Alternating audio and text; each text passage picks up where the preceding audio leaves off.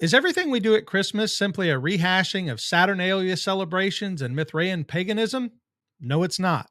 And that's what we're going to talk about today on Conversations with a Calvinist, which begins right now.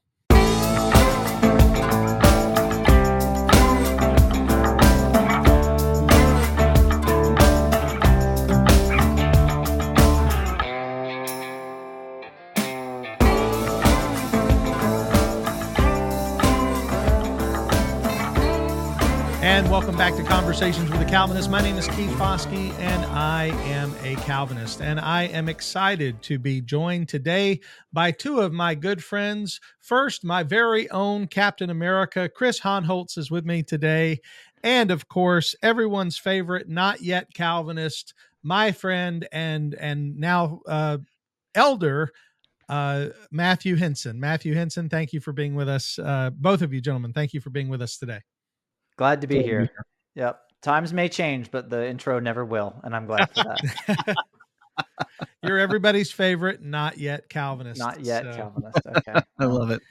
Well, we're going to jump right into the topic today because I think it's going to take all of our time that we have allotted for this, and I don't want to put it off. I want to get right into it, and that is the question of the subject of, is Christmas pagan? That's what we're going to be talking about, because recently, particularly, it has become very common to attribute all of the trappings of the Christmas season to ancient pagan festivals and celebrations. In fact, one of the times I remember most clearly in recent years this happening was on an episode of The Big Bang Theory. And I don't know how many people have ever seen that show, but in that show, it's about a group of scientists who are all friends and the things that go on in their life, and they were doing their Christmas episode. Well, in the Christmas episode, their neighbor, Penny, mentioned asking them, were they going to get a Christmas tree? And Sheldon, who is famous for being very sort of a know-it-all, just begins to exclaim how the Christmas is all of the trappings of Christmas are really actually taken from the Saturnalia festival, and that the Christmas tree and all the things surrounding it are really stolen from pagan traditions. So it got me to thinking, is this true? You know, this is something that many people say, and even Christians I've heard say it. Many Christians have assumed that this is correct because people simply say it. They simply take it for granted. Well, sure, okay, these are actually pagan things, but it's okay because we adopted them into Christianity many years ago, and it didn't have anything to do with me, so it really doesn't matter if it's pagan. But what I am discovering, and this is an important thing, is that many of the arguments that people make about these historical ties to paganism in regard to Christianity, many of them are not actually true. Films like Zeitgeist and Religulous with Bill Maher made many claims about Christianity, saying that Jesus was no different from Mithras or no different from Horus or any of the other false gods of antiquity. And they make all of these claims, but when those claims are actually examined, we find that they're actually not true. And I did an entire sermon about this, not just a few weeks ago when I was teaching through apologetics on a Sunday morning at Sovereign Grace, where I showed some of the arguments from those films. And I said, here's what those arguments are, and here's what the actual facts are. And they're not lining up. They're actually not true. So I got to thinking, is that true about Christmas? So I wanted to ask you guys right away, have you heard these arguments? What are your thoughts immediately when you hear people say this? And how do you think this fits into the culture today of modern Christianity? I'll let you go first, Chris, if you don't mind. Let me know your thoughts on this. Yeah, I think most of us have heard a lot of these arguments, and I think it's a lot of like what you just said. We tend to accept it because somebody else said it, and there's not a lot of effort taken to look into those. I think It was Lutheran Satire that actually did a great couple of videos addressing those very claims. If you haven't had a chance, folks, go to YouTube, look up Lutheran Satire, and he addresses of those very claims about, Christ is actually Mithras, and oh no, he's not. Here's what the historical facts are. Oh well, really, it's this. No, it's not that. It's a great little video to help you to learn what the historical facts are behind it. And I think a lot of it comes from the fact that when we hear that something that we have kind of been used to doing all our lives may actually be something that's has maybe a not so Christian background. I think our natural bent is to say, well, I don't want to do something that's going to dishonor God. And so we, without a lot of thought, will jump into that. And I think a real good example of that, I think it was Vodi Balcom talking about a lot of the woke ideology. It's like, well, why did people accept this so readily? Because Christians don't want to be racist. They don't want to hate their brothers and sisters. And so even though the ideology was false, they accepted it because they wanted to do what was right. And I think as Christians, we hear something about, oh, you mean this practice that there was a lot of family memories tied to this. We've done it so unquestioningly, and you mean there might be something negative or sinful about it? No, I don't want to be a part of that. And so we do it without really thinking about it. And it's unfortunate because I think we, in our zeal to do what we believe is right, we almost unquestionably accept things in an effort to appear to do right. And that can really really do some negative things. It's not to say that there aren't things about Christmas or other, cultural celebrations that we get involved in that may or may not have some sinful issues, but we're just a little too quick sometimes to accept what's presented to us without actually doing any kind of legwork on it. No, I think that's exactly right. Matthew, do you have thoughts about that? Well, certainly, the one thing that any practicing Christian doesn't want to be told is you're acting like a pagan, right? I mean, that the very word has a heavy weight to it that we want to avoid as assiduously as we possibly can. So those accusations can be very charged. And then on the other side, like Chris was just saying, well, my daddy did it this way, and his daddy did it this way, and his daddy did it this way, and we've had a roast on Christmas Eve, and we've had opening presents. And so people come with their own kind of heavily charged emotional sort of baggage to this. And it can create a really unfortunate mixture between the two. I wouldn't say oil and water as much as baking soda and vinegar when the two come together sometimes. And that's really unfortunate because it's a beautiful example to look at church history. It's a great way to look at a lot of the typology that's built into Christmas.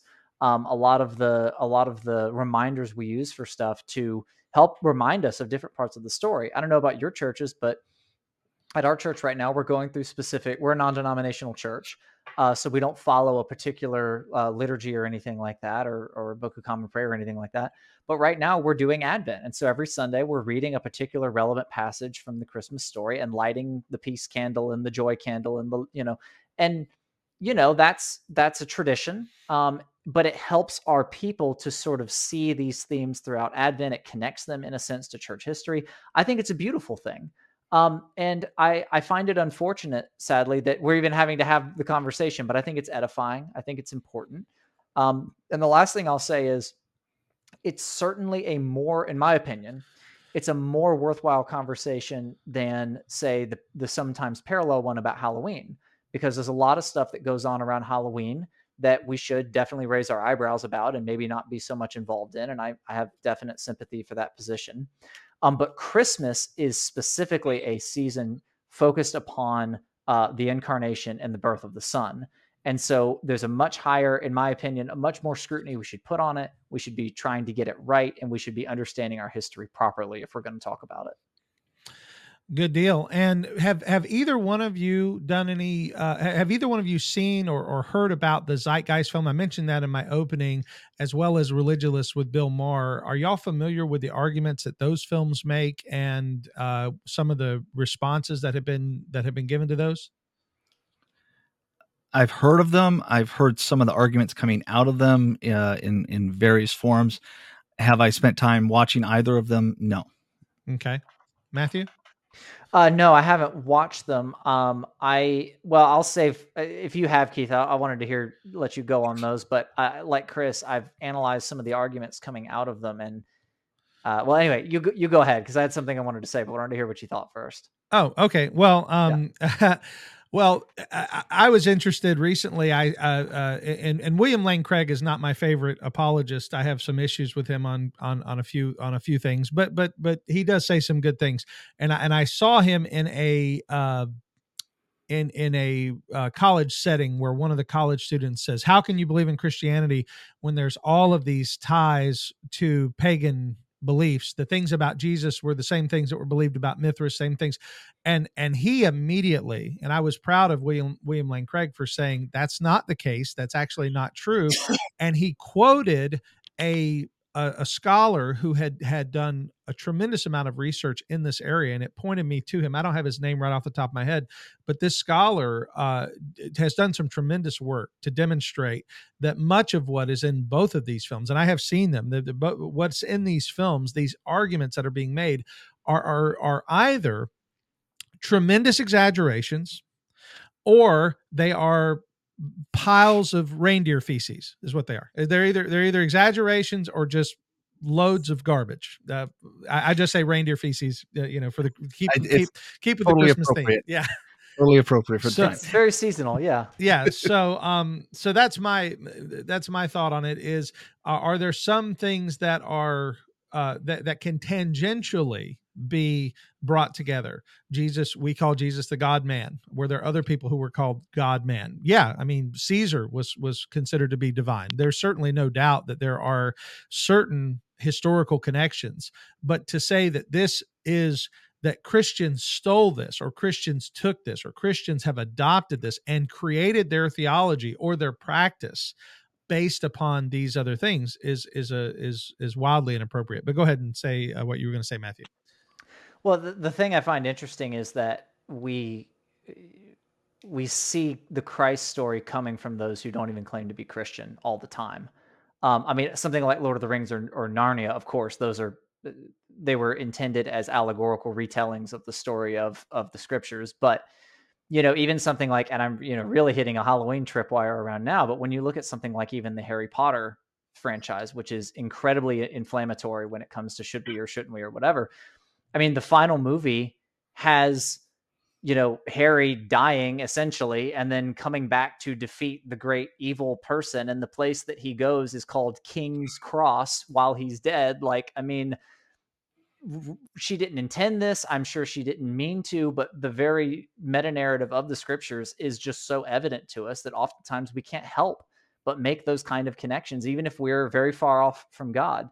And that's especially true since the cross. But I think you can certainly see it a little bit, even in cultures and practices before then.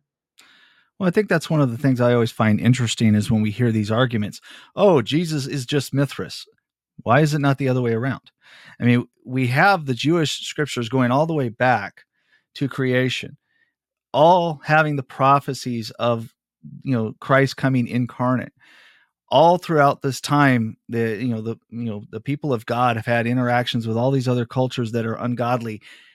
How is it that it's Christianity that stole rather than the other nations stealing from the scriptures? And I think it just testifies to what you were just saying, Matthew, is that Christ's narrative it spreads. No matter how you try to erase it, it continues to spread all throughout cultures around the world. And the way that you never see anybody arguing that, Mithras is such a phony thing. They clearly stole that from Jesus. You never hear that because it has no influence on the culture. It has no ability to impact the culture, but Christianity does. So the obvious intent, and going back to the reindeer feces arguments, is they are taking these tangential connections and going, well, we're never going to argue the opposite because it wouldn't serve our narrative. So we're going to argue it this way and this way only, and without any honest, objective analysis of which one, if at all, influenced the other. It's just it's kind of that correlation doesn't prove causality. Well, yep. These two are similar, so they must be connected. Yep. Why? Well, where's the obvious connection? What's remarkable to me is one of the great comforts to me as a believer in something like the Genesis flood narrative is that you see it in cultures all over the place. It's like you've got flood narrative over here, got a flood narrative over here, and all these ancient documents. No one says, oh, look, we stole the flood narrative from the Phoenicians or something. We say, no, the flood happened and other cultures recorded some sort of event like it. Mm-hmm. We use their quote unquote, or we don't ever, to your point, Chris, we go the correct direction in my mind. We say they took it from us rather than us taking it from them. And in that case, we use it as further bolstering our own point. But for some reason, it seems like with Christmas and a couple other issues, we flip it around and we see it as a bad thing. And the correlation causation thing is absolutely true. None of this argumentation, the zeitgeist stuff. What I was going to say, Keith, is reindeer feces is a much better metaphor. I was going to say it's basically like the Da Vinci Code after round 3 of some sort of drinking game. That's kind of what it would come out to be. But the thing is, we would never use this standard of argumentation in any kind of, say, a legal proceeding. Like if you're trying to prove that this was the guy that did the bad thing, well, Your Honor, we believe it was done by a human who drank water and breathed air. And that guy on the stand, he drinks water and breathes air. So, I mean, form your own conclusions. That's the standard of evidence we're dealing with here. And Christians, respectfully, should not reason that way. Amen. Yep. Amen.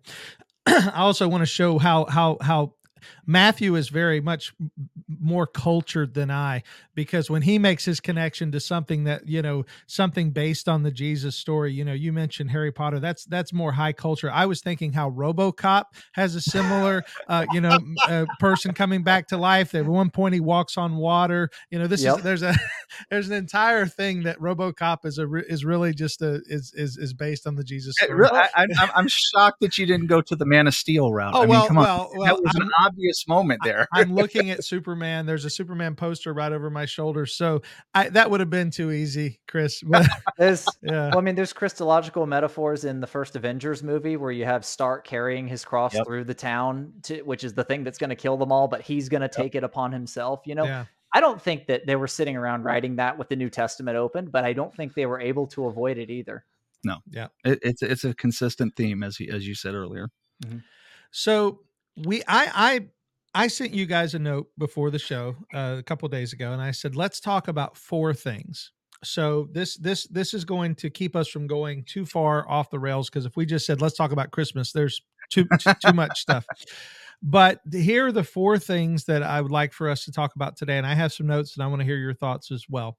The first is the dating of the birth of Jesus. The myth is that this is somehow connected to the birth of other pagan gods, and that December 25th was a stolen date, or it was used as co-opted for the use by Christians from other already pre-established festivals that were on December 25th. So that's the first thing. The second thing is the subject of Christmas trees. Chris and I have a little personal issue on this one, because we both had some Twitter arguments, not with each other, but some folks who came after us on Twitter. Him more specifically, because I threw him under the bus and ran. But thank you. But thank you so much for that. And then the third one is going to be Santa Claus, and the last one is going to be the giving of gifts. These are 4 things that are traditionally Christmas, associated with Christmas, specifically the trees, Santa Claus, and the giving of gifts. But let's begin with the birth of Jesus. Now, how many have each of you heard people say that the birth of Jesus has been co-opted, and that there's no reason to believe Jesus was born on December 25th? I've heard it in a variety of ways. I think I've heard the reference to either pagan gods or Caesar or something to that effect. Again, I think there's probably a lot of that. It's been presented, so therefore it must be true. To me, it's one of those things of Scripture doesn't tell us when he was born. I think there's reasonable speculations that I've heard for a couple of different dates and seasons, but we're not given a specific date. It's not like the feast days. So we don't have that. And so when we get into this particular debate, the first thing I ask is this it's almost like, it's kind of like angels dancing on the head of a pin. Why are we debating that specific date? Scripture doesn't give it to us. Now, if we've chosen that date, maybe because it was the Catholic Church at the time adopted it, made Christ Mass, and this is the day we want to choose or whatever, so be it. I don't have any heartache with that, because the issue for me is the incarnation of Christ. Whether it happened in the spring, the summer, the fall, the winter, is less important to me than the fact that Christ took on flesh. So we can certainly get into that, but again, is that something you can prove, or is it simply a correlation issue? And if it is provable, then how are you certain that us acknowledging Christ was born and we've chosen this date to do so is in fact adopting a pagan practice? It's the same argument to me as, well, Christmas is pagan. You can't just present it because it's been restated on the internet a million times. You're going to have to come up with something more specific. And ultimately, I'm more concerned about Christ's incarnation than what the specific date was. Good deal. Matthew? Well, I mean, just to bounce off that last point, Easter, for instance, Easter is, and I'm sorry, I'm going to mess this up. I could have had it in show notes here, but Easter is placed on the first Sunday after the first full moon, after the spring equinox or solstice, one of the two. There's a defined formula based upon that. And that was really important to early Christians because they felt that we should be celebrating the Catholic, uppercase C, not Roman Catholic, but the Catholic Church, all the believers in Christ, the universal church, should celebrate Easter on the same day. And so it was a really big deal. And so they're an mostly agrarian society, when the harvest moon is and this moon and that moon. And so people were able to do that even, cross culturally. And it wasn't dependent upon when the first rain or the first snow, because now you're a multi-country religion. So it was important they got it right in that sense, but it didn't mean that we forgot that Christ rose from the dead if we got the date wrong. So just some stuff on specifically the 25th. Saturnalia was never on the 25th. It wasn't. Amen. I was going to point that out in my notes, but thank you for saying that. Sure. That's important, because people say, "Oh, well, this is that." No, it's not. Yeah, it is not. The Saturnalia began 14 days before January, which would come out to December 17th using the Roman calendar dates. It lasted for 3 days, maybe. It was not a festival that correlated with the 25th. It just didn't. Simple as, we don't need to go too much more into that. Most of the other things like Yule and other kind of sort of pagan holidays or whatever, the earliest evidence we have of them being on the 25th occurs centuries after the Christ event.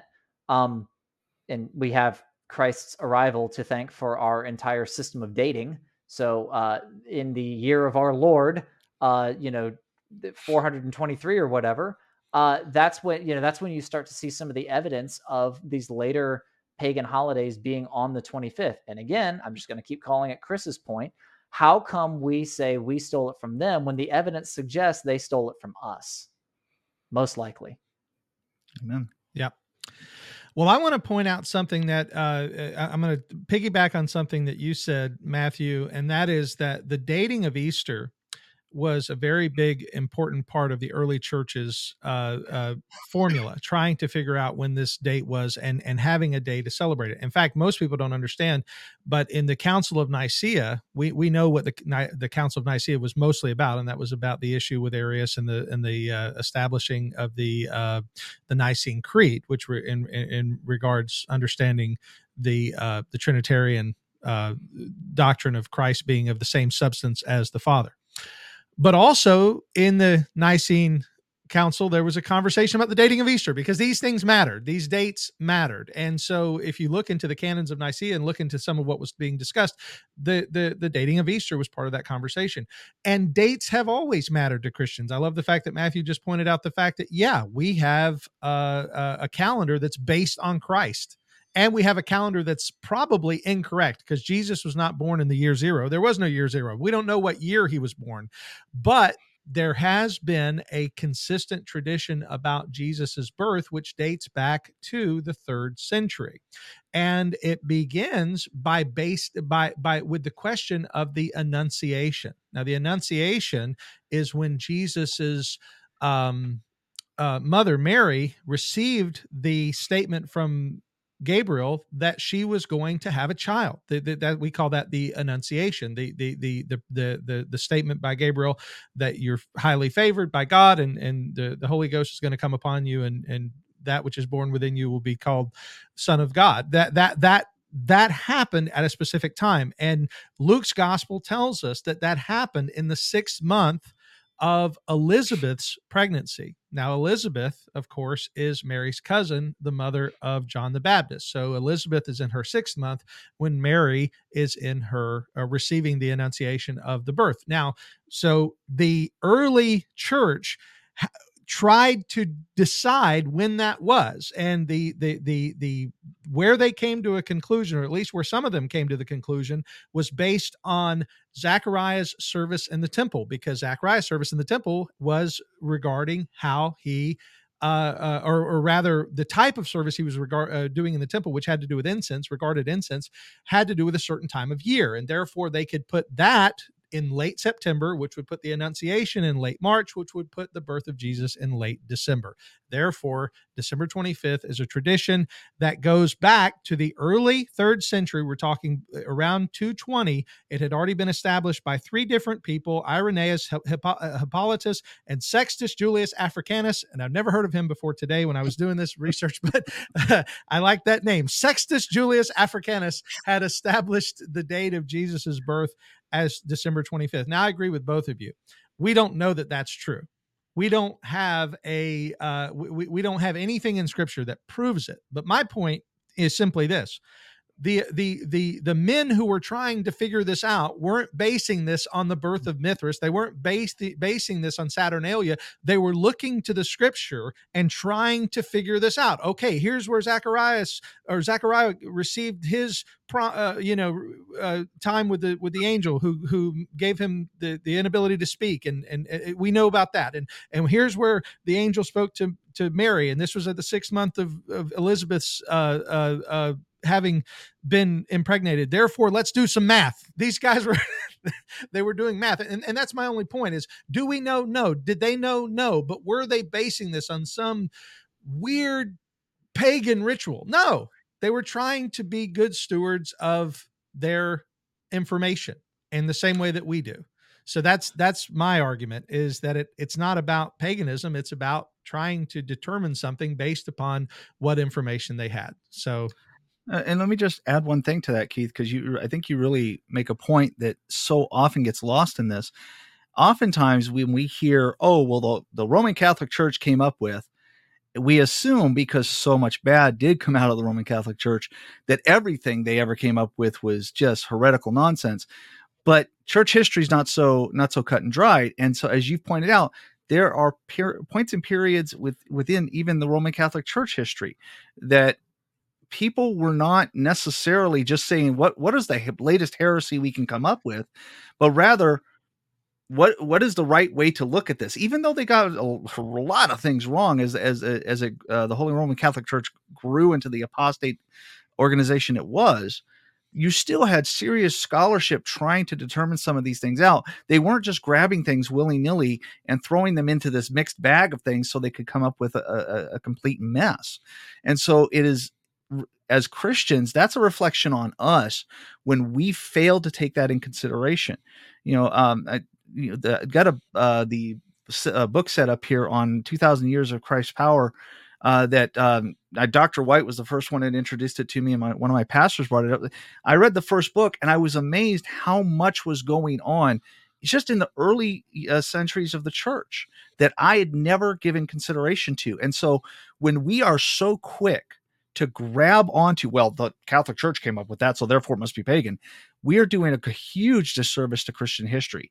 And it tells us that we're a lot more gullible than we think. That is hugely true. And I remember one time I was asked about teaching a history class and I said, well, if I teach a history class, I would like to teach about the early creeds and confessions. And the person said, but those are all Catholic. I said, well, yes, but not the way you think. not Yeah. They're Catholic with that universal Catholic, not Roman Mhm. Catholic. So yeah, that's absolutely true. So Matthew, you look like you had a thought there. I didn't want to over. Well, I just to give the other side its due, it is the case that, for example, the Marian dogmas are derived from Proto-Evangelium of James, some very wild and crazy kind of stuff that are effectively Gnostic, and you could therefore put that as a smaller category underneath pagan. So Rome has veered into this area before, and luckily as Protestants, though, it's not hard for us to say we keep the good with the bad. And well, how do you know? Well, the scriptures. We are top line. Sola Scriptura is what we rest on, and so we can evaluate every single thing that came from church history against the scriptures, and we don't have to. We can take the good with the bad. We can say they were right about this and they were wrong about that, and that comes with a great sense of peace in a lot of this stuff that I think is sometimes missing when, like Chris was saying, excuse me, or like you were saying, I don't want to learn the Nicene Creed. That's Catholic. Well, yeah, but also let's test it against the scriptures. And if it holds up, then, let's take it for the good that God gave it to us as. Amen. Amen. Well, the second thing that we have on the list is this is a little bit more controversial, because even I think even among even within this conversation, the dating of Jesus's birth, most everyone would say, yes, we don't know for sure. Therefore, we've chosen a date. We're going to celebrate on that date. No matter what else has been connected with it, December 25th, that's fine. Just like, we in their scripture, we could say, the scripture talks about the fact that, one man esteems one day and others esteems all day alike. So we can debate the day, and it doesn't have to have a, it doesn't have to, no, people don't necessarily have to call us pagan or whatever if we celebrate December 25th. But when it comes to Christmas trees, as Chris has discovered, oh boy, did I ever. He posted something in support of Christmas trees. I don't remember what you said, Chris, but it was obviously super controversial, because by the end of that day, you had a huge subthread of a lot of people are now muted on my Twitter account. So what it was is I actually went back and found it. It was a meme that somebody came up with. It's a picture of a Christmas tree, and it says, "Sit down, Facebook Pharisees and Cyber Sanhedrin. Jeremiah 10:2-4 is not talking about Christmas trees." And I think I just shared it with the phrase, "just saying," So it was, and it was amazing, because I think a lot of people recognized what I was pointing to. I wasn't trying to make okay, yes, I woke up and chose violence that day, apparently. but the point of it is that passage, people they look at, here, well, let's read it. Let's let it bring everybody into context here. Jeremiah 10:2-4 says, "Thus says the Lord, learn not the ways of the nations, nor be dismayed at the signs of the heavens, because the nations are dismayed at them. For the customs of the people are vanity. A tree from the forest is cut down and worked with an axe by the hand of a craftsman. They decorate it with silver and gold. They fasten it with hammer and nails so that it cannot move." Stop. That's the passage. Everybody goes, it's about Christmas trees. You've got a pagan idol in your home. Not quite. There's a fuller context to this passage. And it says, in verse 5, "Their idols are like scarecrows in a cucumber field, and they cannot speak. They have to be carried, for they cannot walk. Do not be afraid of them, for they cannot do evil, neither is it in them to do good. For there's none like you, O Lord. You are great, and in your name is great, and your name is great in might. Who would not fear you, O King of nations? For this is your due. For among all the wise ones of the nations, and in all their kingdoms, there is none like you. They are both stupid and foolish." Again, speaking of the idols, "the instruction of idols is but wood. Beaten silver is brought from Tarshish, gold from Uphaz. They are the work of the craftsman and of the hands of the goldsmith. Their clothing is violet and purple. They are all the work of skilled men." And then, again, verse 10, comparing to the Lord. But the Lord is the true God. He is the living God and everlasting King. At his wrath, the earth quakes, and the nations cannot endure his indignation. So comparing not Christmas trees, but graven idols, carved idols from wood, laid with silver and gold. In other words, a statue, decorated specifically to be worshiped. And so what happens is you get to verse 4 and you go, oh, it's a tree. It's been cut down. It's got silver and gold. It's been put up with some sort of stand. Oh, that's a Christmas tree. And unfortunately, I've heard that said so many times over the years, and people again are not taking in that context. And I believe zealously desiring to do what is right and good go, well, I can't have that. That's a tree. It's got silver and gold. It's all lit up. And then we go back to the argument of Saturnalia and all those other what appear to be correlating practices. And we go, that's clearly something that's abomination to God. I can't have it in the home. And what happened is when I shared that, I did not realize just how many actual Judaizers are still in practice, especially on Twitter. I'm fairly certain that they have a network of people who simply look for the image of a Christmas tree, because it takes about 30 seconds for one to show up if you post one online. And that's where you came in. And thank you for throwing more of them my way, because you did the same thing. But always willing to help. But what was interesting is, you share that meme and say, trying to explain, look, there's a context here. And literally, not only were they telling me that I was worshiping a false idol, that I absolutely, now I understand there's a difference between those who are Sabbatarians, who hold to say like the Westminster Confession of Faith and believe the Sabbath should be observed, versus actual Judaizers who say the law of God in the Old Testament obey, and the Sabbath is on Saturday and all this thing.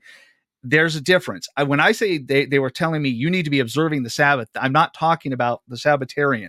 I'm talking about you need to obey the law of God. You need to keep the Sabbath and all this stuff, as if they were taking the Old Testament and applying. These were all the arguments being shot in at me.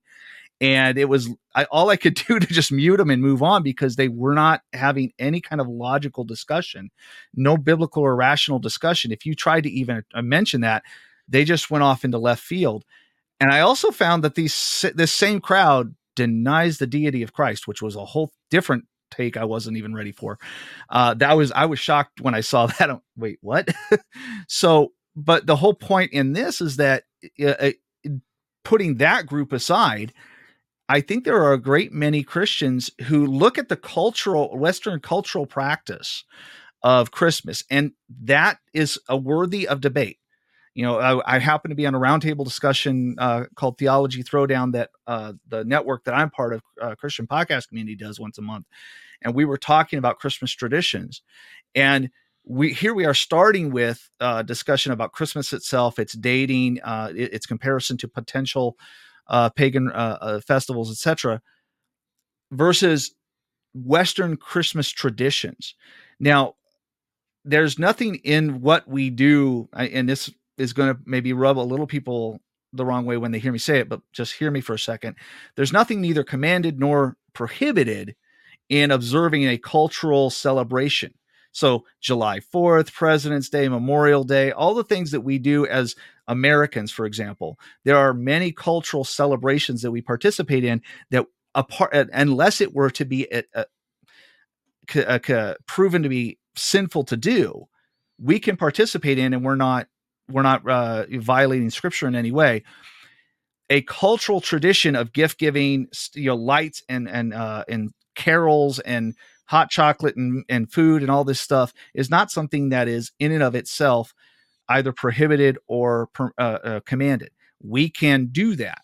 So now the question becomes, because it happens to be a cultural adaptation of Christmas, where do we draw that line? And that was one of the discussions we had in that roundtable discussion.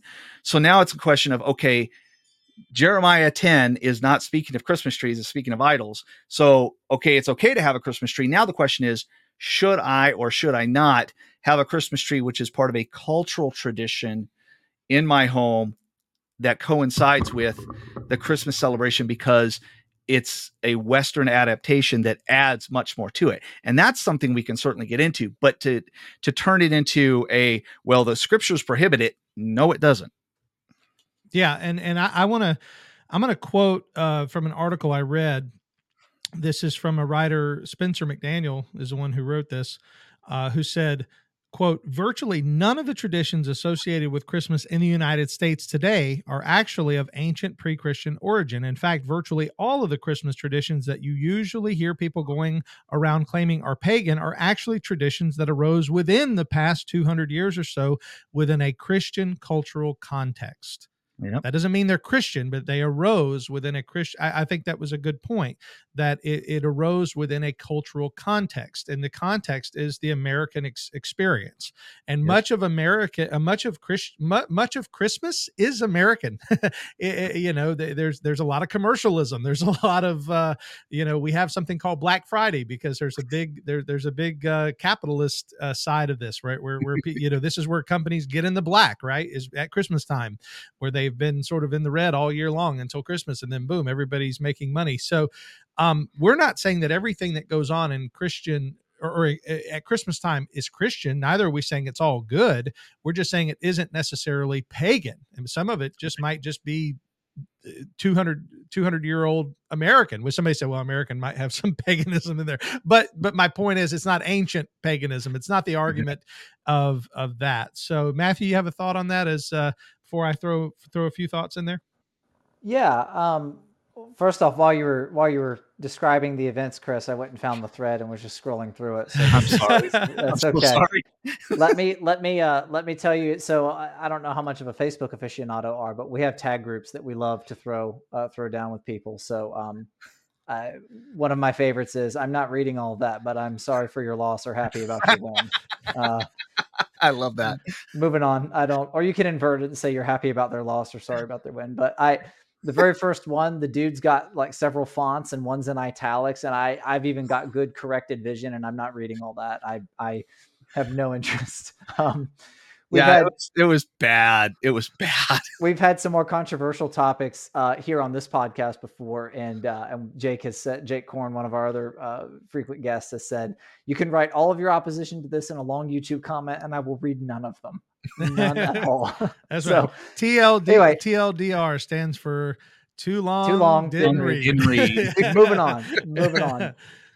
No, but yeah. So just one humorous thing. I think I don't want to just say the same things that Chris just said in my own words, because I think that would just be redundant, other than to say I agree with that entire line of reasoning. But I will just point out comically, my opinion is that Jeremiah chapter 29 verse 11 has gotten a lot more hate than it really deserves, because someone cannot even begin to say, for I know you weren't in the ancient exile among the Babylonians. You can't say, okay, calm down, friendo. If I want to reference that verse and I want to talk about God's covenant faithfulness to his people and how there is now a new people united in Christ, and I want to say that all the way back there, God was promising hope in a future, and that doesn't mean good grades in college. It means this, and I want to properly understand the verse and apply it today. That's a fine thing to do. Absolutely. Some of the same people in here who are like, Jeremiah 10, this applies right now in my living room, would dive all over you if you sent them a graduation card with 2911 on it. They'd be like, that doesn't apply to us. That's about the Babylonian exile. Cool, but 10 does? On what basis? By what standard? What is the exegetical method you used to get there? They didn't. They found some guy on a forum somewhere. Like Chris said, they heard something over and over again, and they started believing it. And then, they became Judaizers. They took what was written in, I believe it's the end of Colossians 2, about don't let anyone act as your judge with any of these festivals or holidays or whatever. And they said, yeah, that's an inspired apostle. That doesn't count. But, my interpretation of Jeremiah 10, yeah, you better believe it, which is exactly what the Judaizers did. The Judaizers took all of the good news of the gospel and they said, yes, but what if we ignore all of that and just go back to the Torah and say, this is all we have? Same argument. And I think that's exactly the point, is that they were doing exactly that. And I think even though if we don't go into that far reaching Bizarre. Let me give you this picture that's this big with this tiny print on, even on my big screen. I need a magnifying glass for. Even if we don't go that far, if we make the mistake of isolating passages and not do, and even Jeremiah 10, can a Christmas tree become something that's an idol? Absolutely. How many more comedies do we need of people who have these Christmas light fights that they're all duking it out, trying to be the best winner? Why does that comedy work? Because it happens. Why does, why is it a great laugh line when the guy's trying to put up the best decorations and everything explodes? Because that's what happens. We get these things become an idol. So can the perfect Christmas tree and the perfect decorations and all of that become something that you're essentially worshiping? Absolutely. Because you're worshiping the tradition, you're worshiping the applause that you're going to get for what you've accomplished. You can take something like that, take Jeremiah 10 and apply it in that context, because you're not worshiping God, you're worshiping yourself. Yep. But again, as Matthew, as you said, it's taking what is historically true about that passage, drawing the meaning out, and then applying it in my context. And that's just simply not what's being done. I will just say one last little thing. The song "Oh Christmas Tree" is weird, and you should stop singing it. You really should stop. I'm sorry, Keith. Did I take it from you? Yes. I'm so sorry, Keith. I stepped on the last syllable so I could say that. You got me. No, that song is weird, and you should stop singing it. Like you want to train your guns on something that's strange. That song is whack. Don't sing that. It literally is a praise song to a tree. Stop it. Yes. It's so funny that you say that. When I was a kid, I was in a play. I was like in the second grade, and we sang a song about a rainbow, but it was to the same tune. Oh rainbow, how lovely are your colors. It had nothing to do with pride, by the way. This is 40 years ago. But back when the rainbow was still just a rainbow. Yeah, it was still just a rainbow. But in that, I didn't know there was a Christmas tree song. That was my only version of it. So the first time I heard Old Christmas Tree, I said, hey man, they changed my rainbow song. So that's just a little history about me, as I think of Old Christmas Tree as Old Rainbow. But no, it is interesting when we think about the history of Christmas trees, because even doing a tangential search, or rather not tangential, doing a cursory search online, trying to find information, there's all kinds of information out there. Finding original source documents is really difficult. Trying to really nail down where this came into the culture, and everything again points to, people say, well, it's from Yule, or it's from this, or it's from that. But there's also arguments that it came from Martin Luther, that he was the first one that put a tree in his home and he put candles on it, which is a terrible idea, by the way, especially when there's probably not a fire brigade back in 16th century Germany that's as efficient as the firemen are now. Let's put candles on a wooden a tree and put it inside of our house. But there's all of these different ideas of where it came from. Even one that I saw was from the 12th century. That was the Feast of Adam and Eve, that it was a celebration of the Feast of Adam and Eve, which included a paradise play, which had a paradise tree, which was decorated with red apples. Again, is that where it came from? There's a lot of debate about it. And I would simply say this: trees have been a part of just about every culture. Whether it's the trees that were used in Egypt, or the trees that are used in different cultures. Trees are everywhere. Trees are ubiquitous. They are always a part of different cultures' things. So to say that we stole this from paganism, well, not really. It's just it's part of the reality that there are trees in the world. There are trees in Christian history. There is trees in Christian theology. There is the tree of life. There's the tree of good and evil. There are all these things. And so to say, well, you stole this from paganism, I think is the answer is prove it. Prove it. Yeah. Prove where this became that. And again, finalizing this so we can move on.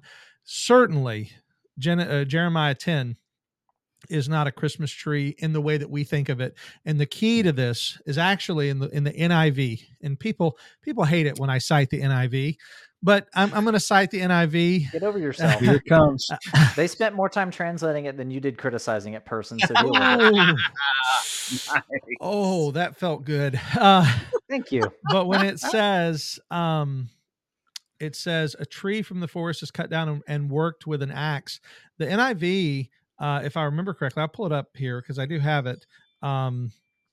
It says that it was fashioned. Let me see this. Is that the word? No. It's a craftsman shapes it with a chisel. That's the term that's used. And so the translators of the NIV are trying to get across the idea that they didn't just bring a tree in, nail a cross to the bottom of it, set it up, and decorate it. No, they took the branches off, they chiseled it down to the wood, and they carved an idol out of it. That's the point. It wasn't a tree like we think of a tree, but it was the branches and the trunk of the tree that were used to create an image. And that's what, as you went ahead and said when you read the whole context, Chris, that's what that is. All right. So moving on to our third thing, and we're getting close to the hour mark, so we'll and I think I'll say this. As far as gift giving, I kind of put that in the same category as trees. So if we don't get to say as much about that, I would simply say that just like trees are sort of ubiquitous and everywhere, gift giving is a part of so many celebrations. To say that's only pagan, we give gifts at Christmas, we give gifts at weddings, we give gifts at birthdays, we give gifts all the time. And to apply that to only one culture or one thing and say, well, we stole this from that. Jesus said a father gives good gifts to his children. Even that's a scriptural idea. There's no question that giving gifts has a historical tie to a lot of cultures, because certainly a lot of cultures have given gifts. But there's one great gift giver in the mythology that surrounds our Christmas celebration, and that's the jolly old Saint Nicholas. And this one is tough because Saint Nicholas is a real person. Was, I guess we could say, if he was a believer, he still is. He's with the Lord, but he's a real person. But we know that there are a lot of beliefs about this person that we now call Santa Claus that aren't real. And a lot of people want to apply that to some pagan background, whether it's the Norse god Odin. They say Odin would fly around during the wintertime and give gifts to children, or all kinds of things, that Odin had a long white beard and he rode on an 8-legged steed or something. You know, this is where the 8 reindeer comes from. There's all these ideas that are applied. Interestingly enough about that, Jack Crawford, who has a PhD in Norse studies, spent many years teaching on this subject and is now a professional public educator on the subject. And he posted a video on his YouTube channel where he says Odin is not a prefiguration of Santa Claus. So anybody who makes that tie, he was an actual expert. He said that that's not the case. So when people say Santa is just Odin, say Nodin. No, he's not. But No. But we know that this leads to another big question, and that is the question of, should Christians even be involved with the question of Santa? I have my thoughts, but I want to give you guys a chance to tell me your thoughts about the Santa idea. And again, we'll remain friends even if we disagree. Less of course, I think you're a raving heretic, and then I'll shut this show down right now. No, Radical garbage for me. I love that. I have my stamp, so if you ever give me a really bad book by a heretical author, I will keep it. I will shake hands and say thank you, and then I will stamp it. I really need one of those stamps. Well, great, I talked about that on a show recently. Somebody asked me, what do you do when somebody gives you a book that it's by a pagan author? I said, have your stamp ready and just stamp it. Yeah, but I bought one on Kindle recently to review because it was something that I didn't think was going to be a very good book, and it turned out it was not a good book, and I would warn off my church members from reading it. But I can't stamp the Kindle, so I'm at a loss of what to do there. That's where you get a Kindle Scribe, and then you can write your sticky note on it. But it doesn't have the same feeling. I want to hear that ka-chunk when that thing comes down, you know? Well, Matthew, you haven't gone first yet, I don't think. Why don't you tell us your thoughts on Santa, and then we'll let Chris follow up with what your thoughts are. The historic figure of Saint Nicholas is a larger than life character, even in the real history that we have about him. I mean, every Christian man has shared at least one meme about punching Arius in the face, right? Like we have to have at least a couple of those. That may be apocryphal. We're not exactly sure. to what extent that did occur. But we know he opposed Arius at the council. We know that Arius is a loser and a heretic, and so that's easy to to pile on and stuff like that. But the real story of St. Nicholas is remarkable. His sufferings and his ministry and all of that is something we absolutely should teach. And I'm not the biggest fan of, and this is again a more Roman Catholic thing, having the feast of Saint whoever and the whatever of whatever. I don't know. It makes me uneasy. I'm not going to say it's abjectly wrong. I will say praying to those saints would be wrong. And I would say that, making them the focus rather than Christ would be wrong. But to tell the stories of the faith is fine. I mean, how many on October 31st, how many Martin Luther memes did we share about nailing 95 Theses, even though we know the big dramatic moment where he's beating it onto the church door and the whole crowd's gasping probably didn't happen. It was probably more of just the community bulletin board kind of thing. So all that to say, these stories kind of take on a larger than life impact. And to an extent, that's okay, as long as we recognize it for what it is.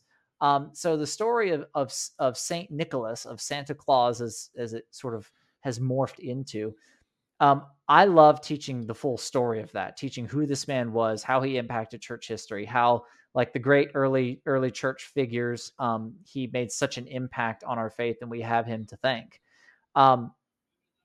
I was always just raised as, the fairly traditional Americanized sort of Christianity was taught, that he's still alive and he's really out there in a sleigh and he's coming down and all these presents. And when you're a kid, there's a magic and a wonder and a mystery to that. And then it's almost become sort of a trope that, oh, well, he just found out Santa Claus isn't real. Like, that's a defining moment. How old were you when that happened and all that? And I've always wanted to retort, nobody is. And he's currently worshiping at the side of the Father, and he is, up there in the presence of Christ. And so he is real. You were just told a story about him that was a little bit dramatized. So that's how I've always seen it. We don't have kids yet. Erin and I, though, we've talked a lot about how we would handle that. She feels incredibly strongly that we don't go with the traditional formula, because she says, I don't want to tell my kids a lie. I don't want them to think that some saint is watching them and they better behave or else the saint won't bring them presents. I would rather teach them about Christ. I would rather say that you need to behave in a manner that honors us as your parents and honors God, because that's what God says to do, not because you're going to get a bigger Nerf gun in December if you do it. And I respect that a lot. I didn't have as strong of feelings as she did about it. Again, maybe that's across that bridge when we get there kind of thing. But what I would say is, if you are, my counsel would be, if you are going to go with your children to the traditional, I'll say traditional in the sense of how it is culturally, Santa Claus story, if you're going to do that, at least give them the historic St. Nicholas as well. Give them who he was, give them what he did. And then when you're out and about around Christmas time and you're in the mall and there's an inflatable Santa Claus, tell them, how awesome is it that people are remembering a great man of God in our culture? Isn't that wonderful? Let's remember the stories about him that are true. Amen. Amen. I actually love that, what you just said right there, because that is one of the discussions that comes up, is when it comes to the cultural, the American cultural, Christmas, how much of it do we adopt? How much of it is okay? And, that's one thing that I think, when we go back to what I said before about, this is a cultural celebration, neither commanded nor forbidden. So therefore, what do we do?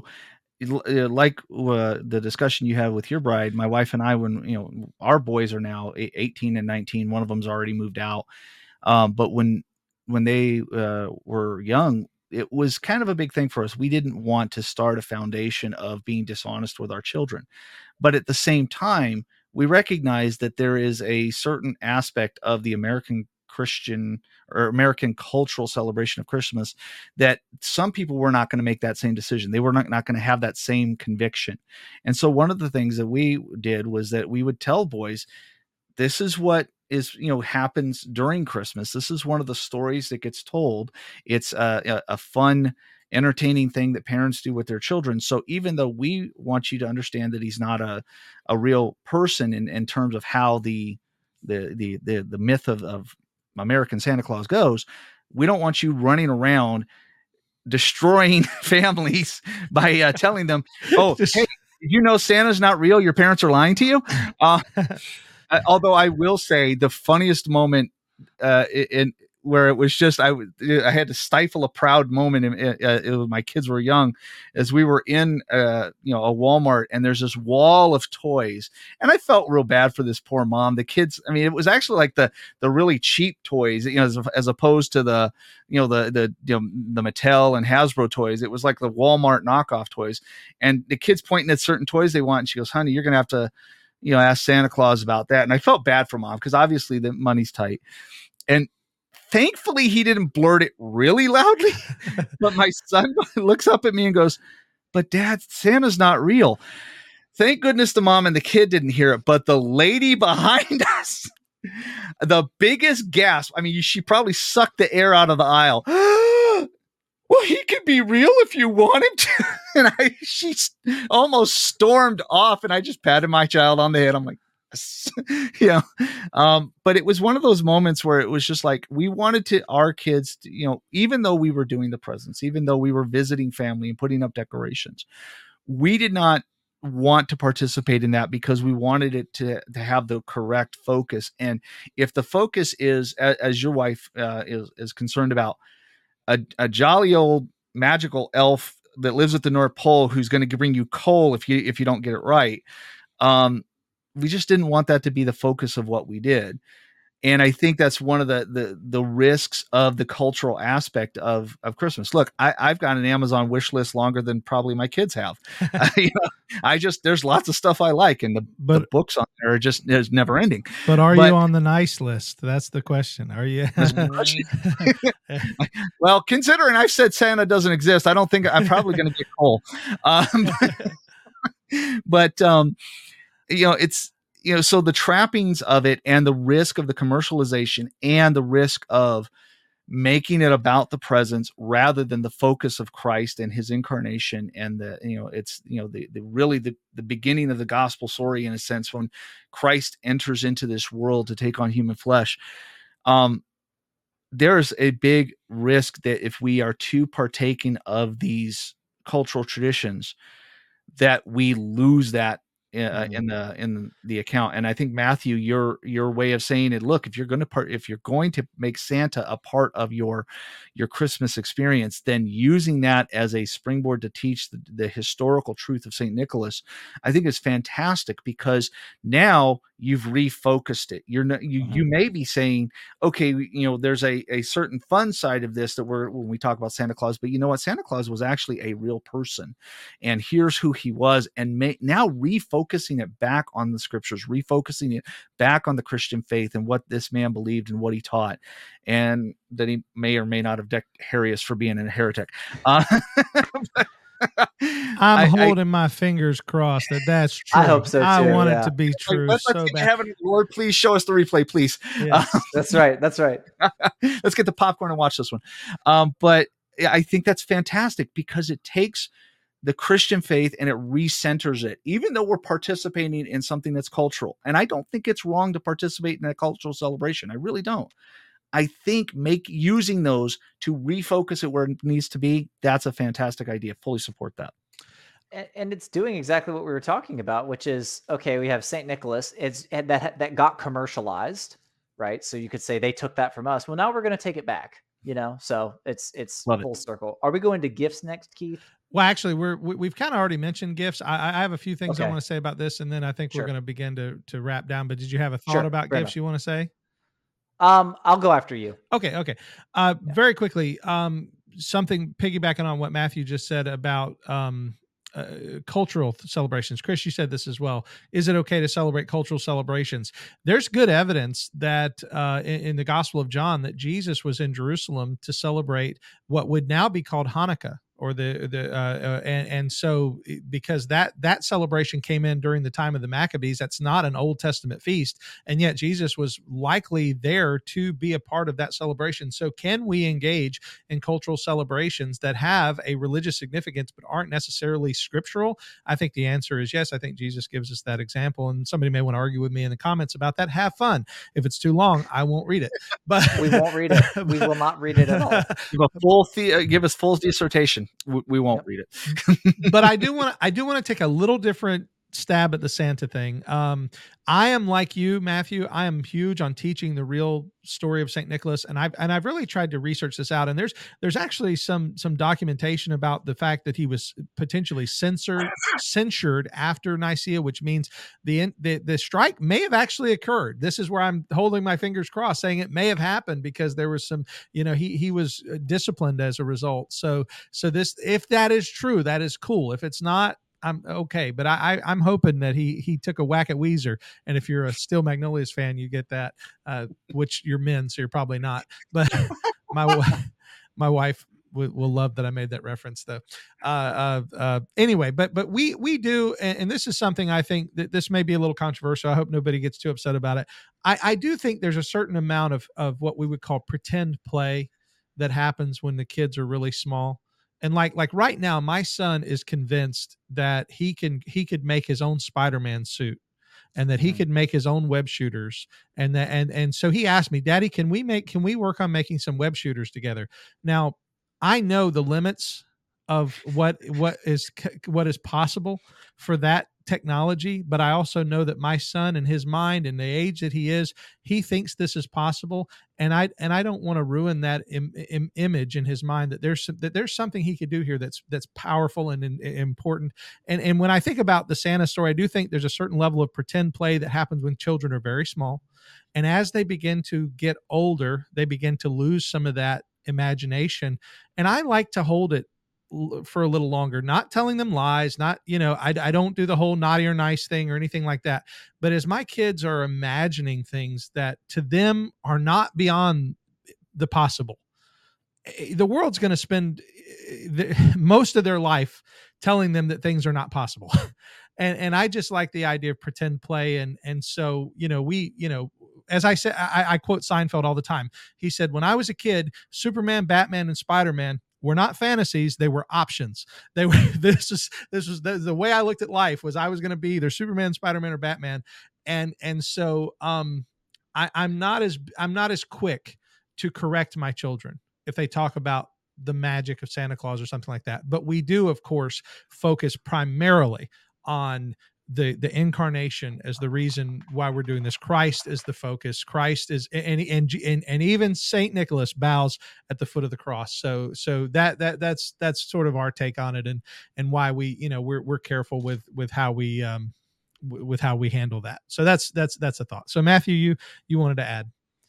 Sure. And I apologize to the person who originally gave me this. I am shamelessly stealing this directly from you, and I don't remember who you are, but God does, so I love you. But what this person said was that when they're opening gifts on Christmas morning, and the kids are all excited and all that, they let them have that moment. They don't take any whatever. But afterwards, they'll say, "And why did you get that gift?" And here's the thing they're teaching is they are teaching the kids not to say because I was good. What they're teaching the children is that the kids respond because mommy and daddy wanted to. Yeah. And they said, and what's that called when we get a gift that we didn't deserve? That's called grace. And even as a 2-year-old, a 3-year-old, a 4-year-old, you can understand that because it immediately disconnects any kind of sort of works-based gift giving kind of thing. Even down that small, they get that. They really do. They may not understand justification by faith alone at 4 years old, but they can understand, here's the thing that you really want. And why are you getting it? Because we decided to, because we love you and we want to give you good gifts. It's not because of your behavior. It's not because of anything you've done for us. It's because we want to love you. And, that rather than using it, which it only really works from like late November onwards, rather than using the threat of withholding Christmas gifts as some sort of behavioral, wedge, that's how they do it. And I think that's a wonderful thing. And I'd like to emulate that as well. Sure. Absolutely. Amen. Well, brothers, we've talked about all these things, and unless you have something to add about gifts, I do think it's about time to draw to a close. Did you have an idea or something you wanted to mention about that? There was one thing I wanted to say is you said that, Seinfeld put it as a kid, those were options. Well, I'm going to be 50 and it's not an option. See, Captain America, not an option. It's my buddy. Chris is my personal Captain America. And I Love it. And I am the Calvinist Batman. So Yep. I heard a guy the other day, he said, if you could be any superhero, what would you be? He said, I'd be Batman. And then I would quit being Batman and just be filthy rich. I was like, okay. It's the way to do it. To be Batman. Well, brothers, I'll give you both a last word on this, and then I'm going to draw us up to a close. I want to thank you again for being a part. Matthew, you go ahead first. Sure. So I would just say, kind of as the takeaway here, don't let anyone act as your judge when it comes to new moons or feasts or festivals and sort of thing. And if you think that language of even referencing new moons and feasts and festivals sound dangerously pagan, I invite you, reader, to read Colossians 2, because that's a not direct quote right out of the end of Colossians 2. Paul is very concerned that it is for freedom that Christ has set us free, and that people not take these kinds of issues and use them as a wedge for division or exclusion. We did a podcast one time about 3 different sort of tiers of Christian beliefs, your sort of definitional and then middle category and outer category. Almost all of these discussions should exist in category 3. And what this means is that mature Christians should be able to go to the same church together while believing different things on this matter, and leave that as a matter for Christian freedom. Again, if you're actually worshiping a Christmas tree, please stop and repent and believe the gospel, and don't do that. Don't. But if you're not, and you just have one up and you have some cool ornaments that symbolize parts of your life, and you intend to give each other presents on the 25th, please know that it is the position of the 3 of us that you do not violate any precept of the scriptures in so doing. Just keep your heart inclined towards Christ. Remember that it was his arrival in a way that any other religion considers impossible for God to enter his own creation. But it was his arrival that is the reason for all of our celebrations and ultimately our hope. So have this Advent season as a time of hope, not as a time of division. If I can find the Bob Newhart saying, "Stop it! Stop it!" Yeah, that's exactly that's what you just said. All right, Chris. I love that skit. Love that skit. Okay. I absolutely agree with my brothers here.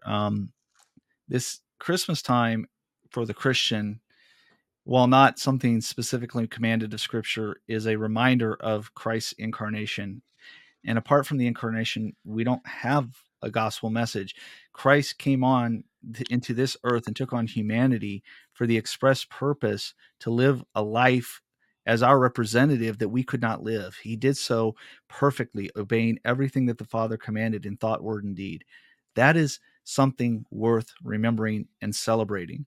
And so the idea that, you can't do that because these possible correlations may make it pagan is simply, I'm sorry, it's foolish. And those who try to push that on you, my opinion, it's not worth that discussion. Don't 90% of this is going to be discussions online. The mute button is a perfectly valid option. So you do not have to be drawn into discussions with people who demand your time to tell you not to celebrate the incarnation of Christ. It's just not worth it. Now, the cultural trappings that come with it, this is a matter of conscience. What you choose to do is going to be what you believe the scriptures are commanding of you through your study of them, and what you are permitted to do through your God-informed conscience. If you feel that you can do those things and you're not sinning in doing that, then by all means, partake of it. If it troubles your conscience, look, scripture's clear. To violate conscience is to sin. So don't do it because we think it's okay. Do it because you are convinced by soundness of scripture that you have the freedom to do so. So don't do something because, well, those guys say it's okay. I don't know. Go to the scriptures, study, pray, go to your pastor, talk about it, and then move forward and make those decisions from there. That being said, where we all have a variance in to what degree or another we will celebrate certain cultural aspects of this is not worth dividing over. And this is certainly not worth stumbling a weaker brother, and it's not worth insisting upon our rights just so we get what we want. And those who are the weaker brother, guess what? You don't get to be a professional weaker brother. You don't get to attack your brethren because they believe they have that freedom. We do not divide over something like this. This is not an issue that is salvific. It is not a major issue of doctrine. It is, and while all doctrine is important, this is an area where we should debate and we should have iron sharpening iron. We should not divide over this. So let's not do that. Engage with charity and grace in these discussions, and be willing to embrace one another as brethren. If you divide over this, I'm gonna believe that you're sinning because there's an issue of pride, and I think that's just simply wrong. But whatever you do in this season, whatever you do, wherever you land, it make it about that remembrance of Christ. Make it about that remembering what he came for. He came because sinful, wicked people like us, prideful, thick-headed knuckleheads like us, thought we had it all right, and we've got everything fine. And to my utter shame, I was the one who would say, well, God will just have to take me as I am. Oh, that's a dangerous statement. Don't ever say that. Even in my heart of hearts, I knew that was not really wrong to say. Yeah, heretical garbage. Yes, heretical garbage. Don't ever say that. But he came in human flesh that he might redeem thick-headed, knuckle-dragging, sinful rebels. And that is worth celebrating. Mm-hmm. And so guess what? We now, when everybody is celebrating this, we have the greatest reason to share with them why we celebrate Christmas. Mm-hmm. So that would be my 2 cents on that. Amen. Amen. And if you have a particular issue with any of this, I have another tag group called, I don't know, man, go ask your elders. That's literally what the tag group is called. So like, if you're having trouble with this, open a Bible, go ask your elders, and submit to their direction on this very much tertiary issue. Amen. Amen. Amen. And, I was just thinking as you guys were talking, and one of the wonderful things about this season is this is an opportunity to be reminded of what God did to save sinners, that God entered into his own creation in the person of the Lord Jesus Christ. The second person of the Trinity became a man. The Bible says the Word became flesh and dwelt among us. And we have so many songs that we sing in this season to remind. I was just looking at the lyrics of Hark the Herald Angels Sing, which says that mild he lays his glory by, born that man no more may die, born to raise the sons of earth, born to give them second birth. How important is it that we remember those truths and that we are reminded of them always, of what God has done to save sinners? So I want to thank you again for being a part of Conversations with the Calvinist today. I thank both of my co-hosts today coming on and sharing their wisdom and ideas and thoughts. And I pray that this will be a good addition to your Christmas season. I want to remind you again that we do a new Conversations with a Calvinist every week, but we're coming up to a break here soon. I'm going to take a little time off at the Christmas season, take a couple of weeks off. So I won't be doing a regular show for probably 2 weeks and come back in January. And we have a big surprise in January coming. So be looking for that. I want to thank you again for listening to Conversations with a Calvinist. My name is Keith Foskey, and I've been your Calvinist. May God bless you.